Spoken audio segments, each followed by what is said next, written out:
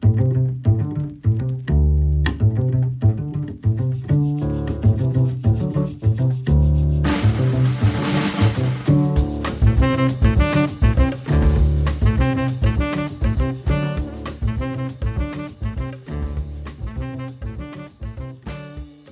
everyone, this is Flippin' Finance. I'm Sam Ismore, and I'm joined by my co-host Fabian. Hello, hello.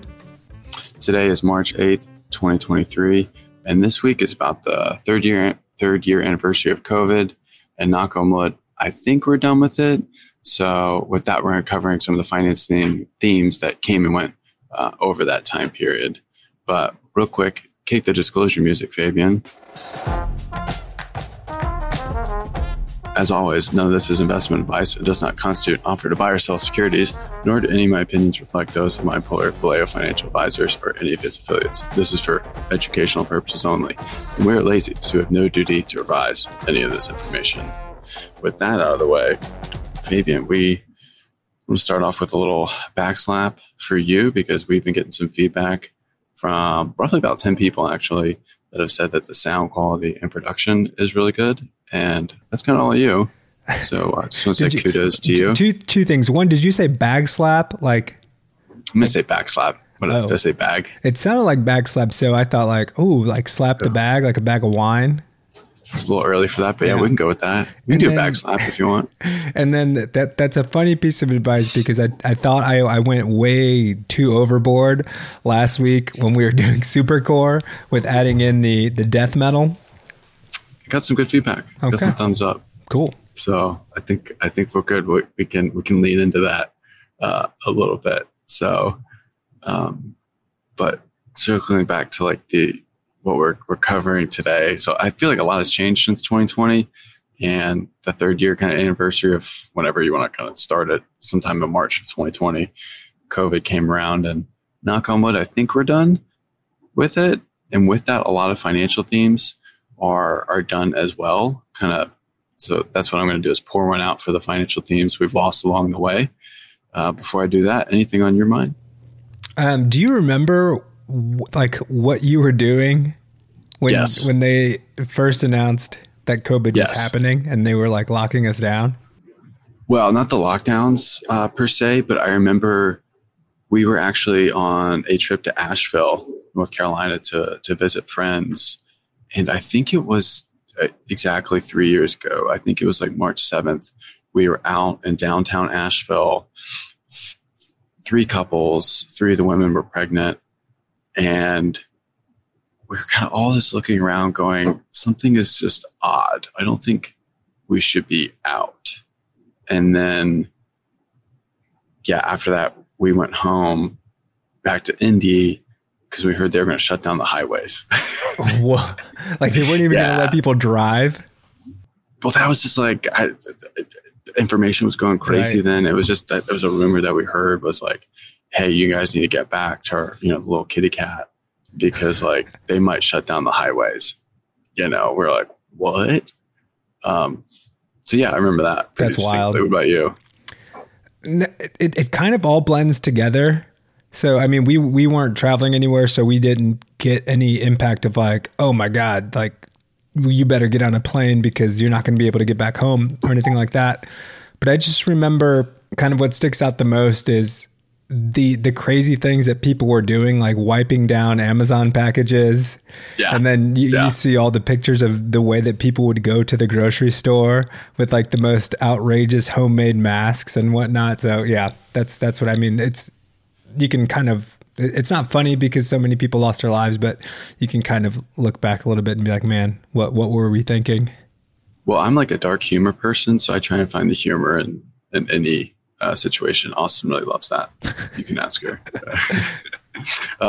One thing that I find humor in is people always calling for recession calls. So we did have like a pretty deep and severe recession in the second quarter of 2020. But from there on out, we've kind of been growing gangbusters with the combination of monetary and fiscal policy. But I kind of just want to pour one out for all the recession calls that we continually get all the time. And a recession call is what you would call like a macroeconomic call. It's like a big call that would impact a lot of different things in your portfolio and the economy. and they're almost always dead wrong all the time. I wish there was like a accuracy parameter on everyone on TV. Like this person's predictions are 15% right. Ooh, or like, I like that. Like a basketball statistics or something for athletes. It'd be great, but they would never do it because they're always wrong, which is fine.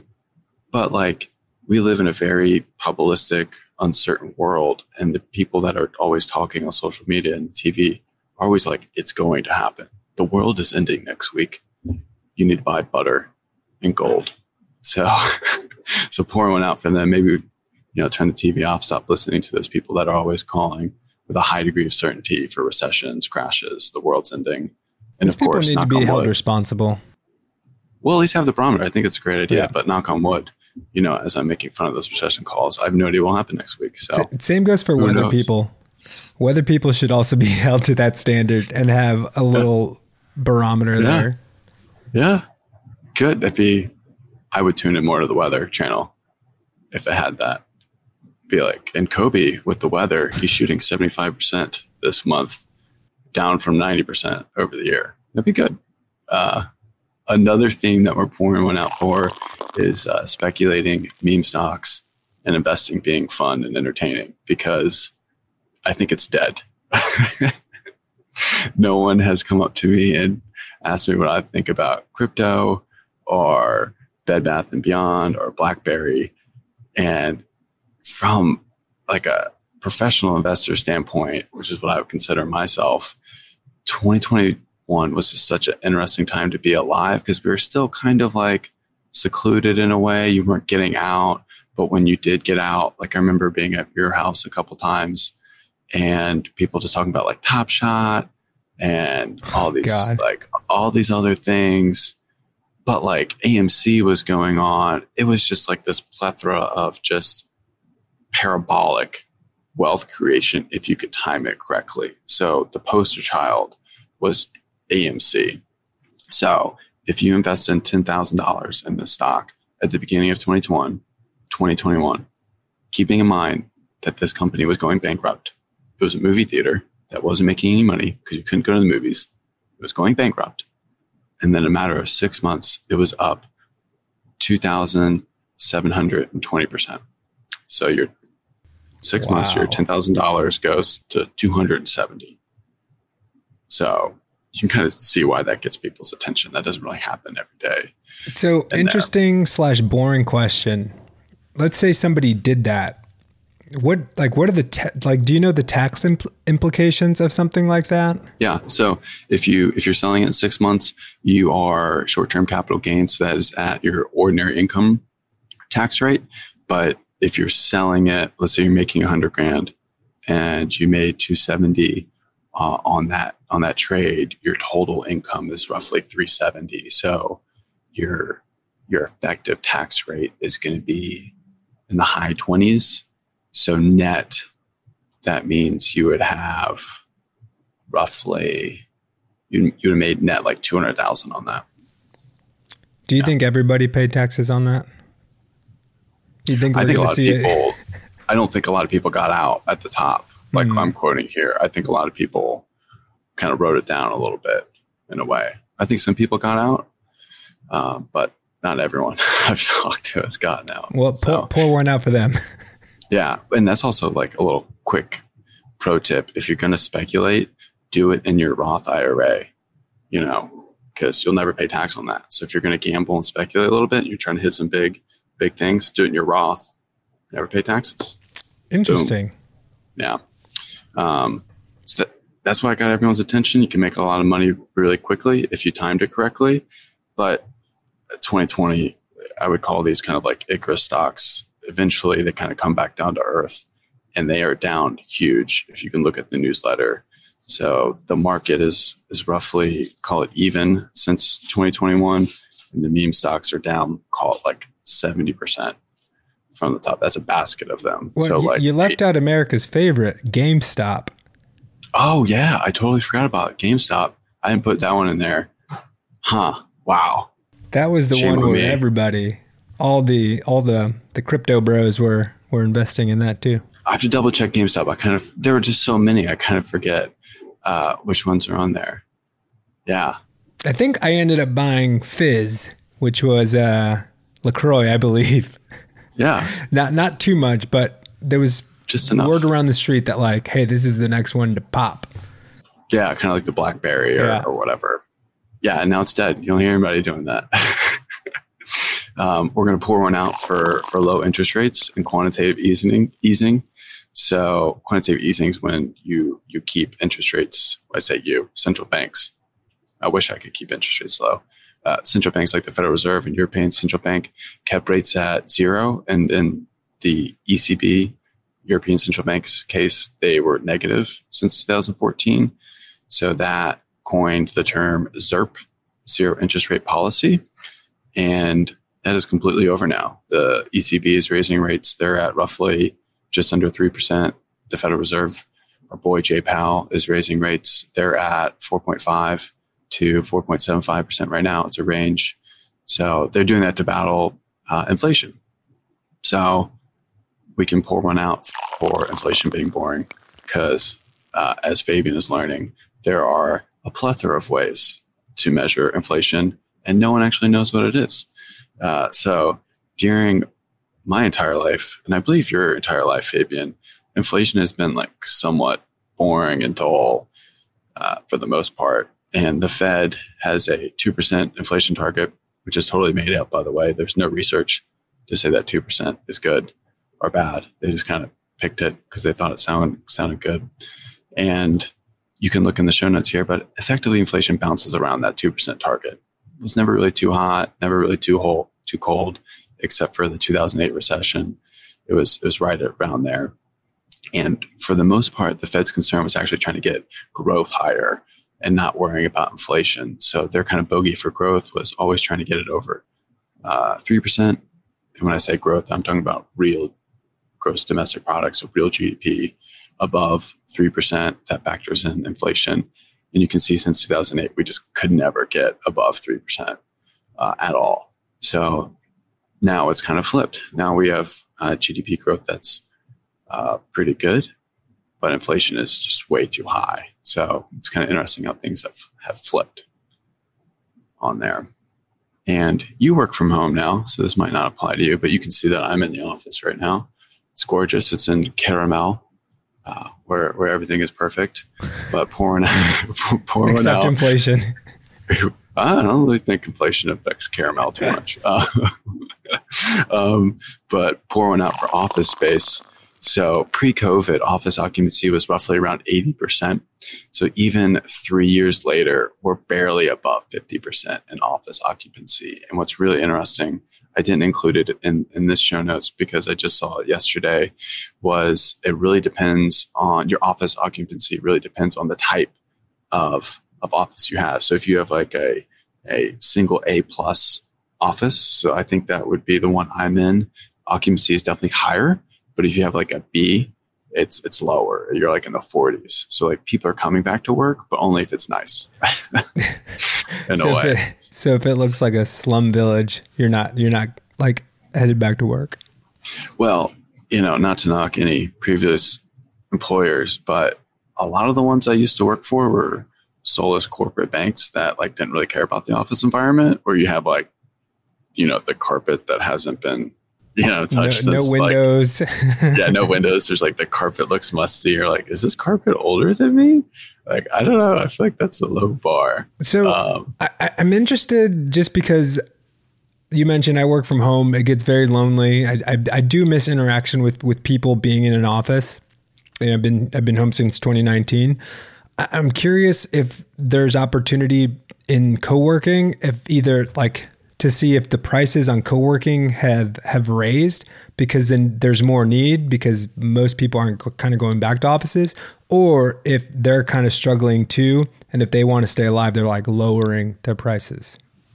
So I don't have any like actual data on that. I just have analogies.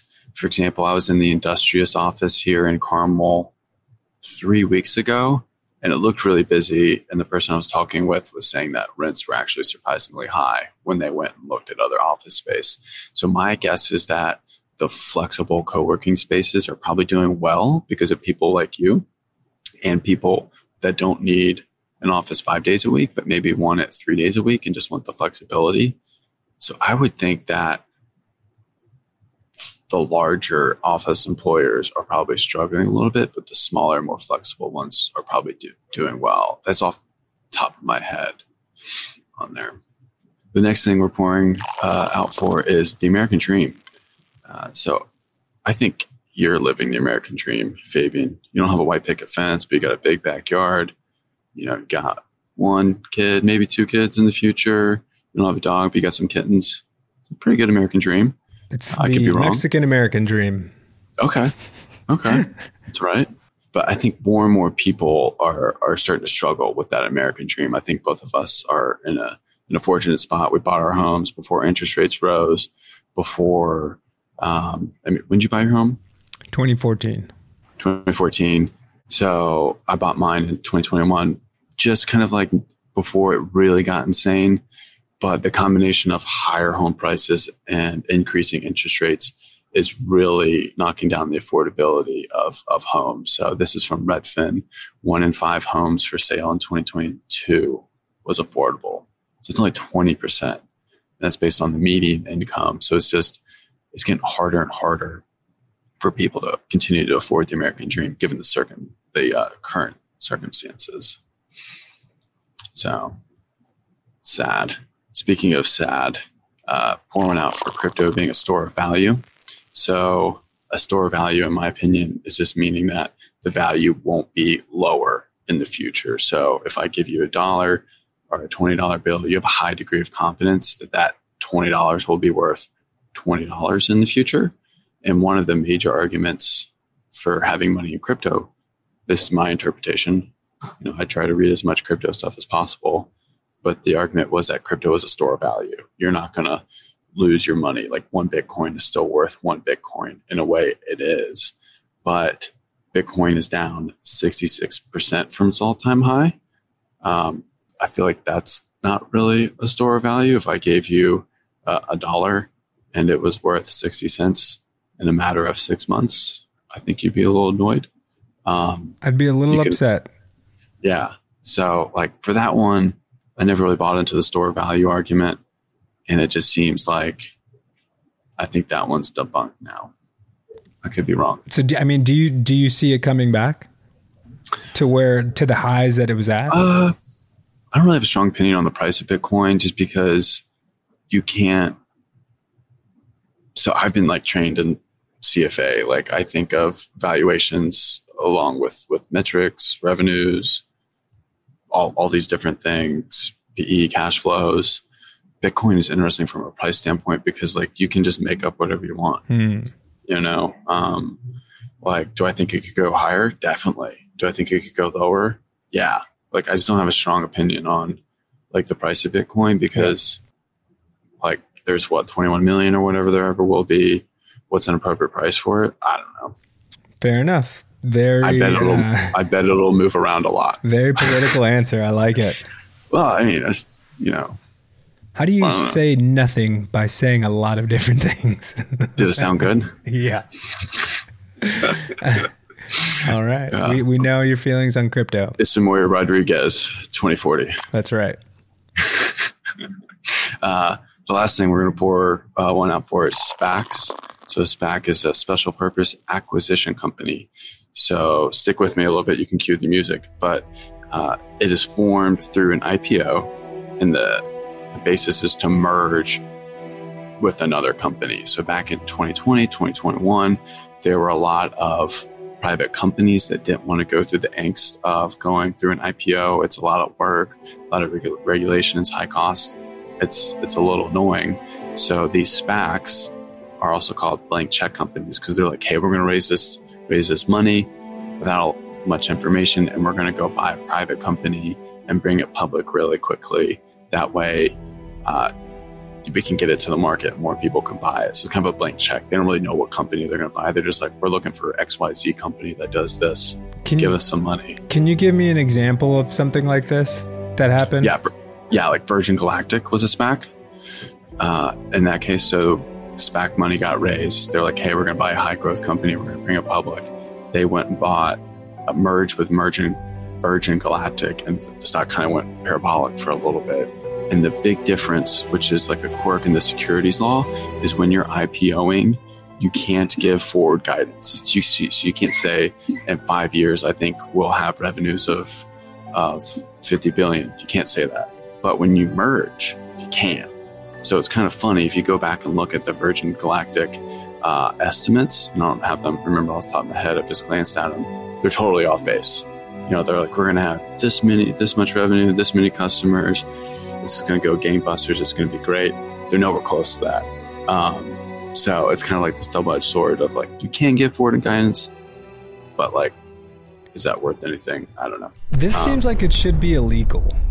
It reminds me of like, you know how some celebrities are now getting in trouble for pushing like people buying crypto.com or whatever. You know what I'm talking about? Yeah, like Kim Kardashian. Mm-hmm. Yeah.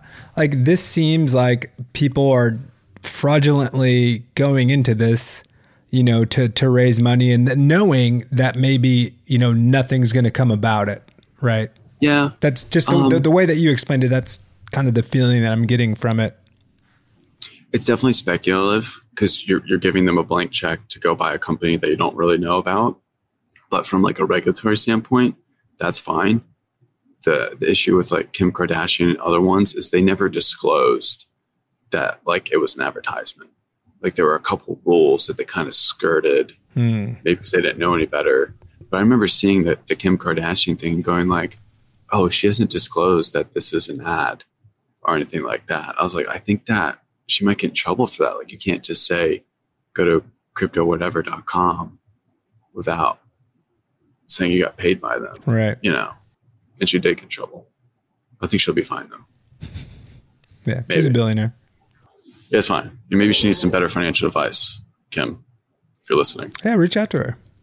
Yeah. I'll DM her. Yeah. Mm-hmm. But the big thing is SPACs were really popular 2020, 2021. And then as the performance kind of rolled over, same thing with cryptos, same thing here. Performance rolled over. The popularity is like started to wane. We're not really getting as many anymore. So interesting. So as like an S&P 500 kind of guy, you got to be. As a good kind of guy. You got to be looking at this and be like, told you, right? Yeah. Yeah. Like why do all this crap when I can just buy S&P 500 and kind of chug along? Quick trivia question, Fabian. Do you know how many stocks are in the S&P 500? Yeah, like 503. Nice. You can stay. Yes. I'm firing on all cylinders today, guys. And I don't have the notes in front of me. I didn't know this was coming. Perfect. So that's what I've got here today. Do you have any burning questions on your mind? I don't. I sent you that, and we'll probably talk about this maybe next week. But and you mentioned it a little bit. But I sent you the picture from the article of Jay Powell, your man crush, just saying that rates were likely going to be raised more aggressively and more frequently. Right? Is that sure? I haven't. So I'm starting to write that article. It's a great question. I just like the picture you sent me. I just want to get whoever's for taking pictures of Jay Powell because he looks great. Like he's like, I always get like really good angles of him, and he always looks very serious. And one is Taylor as well. So was he a judge at some point? No, he was a private equity guy. Gotcha. Yeah. So we'll cover that next week though. Well, everyone, if you could rate the podcast, subscribe, share, greatly appreciated, and feedback is always helpful. Kind of got one great comment this week, so makes this whole thing worthwhile. So appreciate it. And with that, thanks for listening. Bye.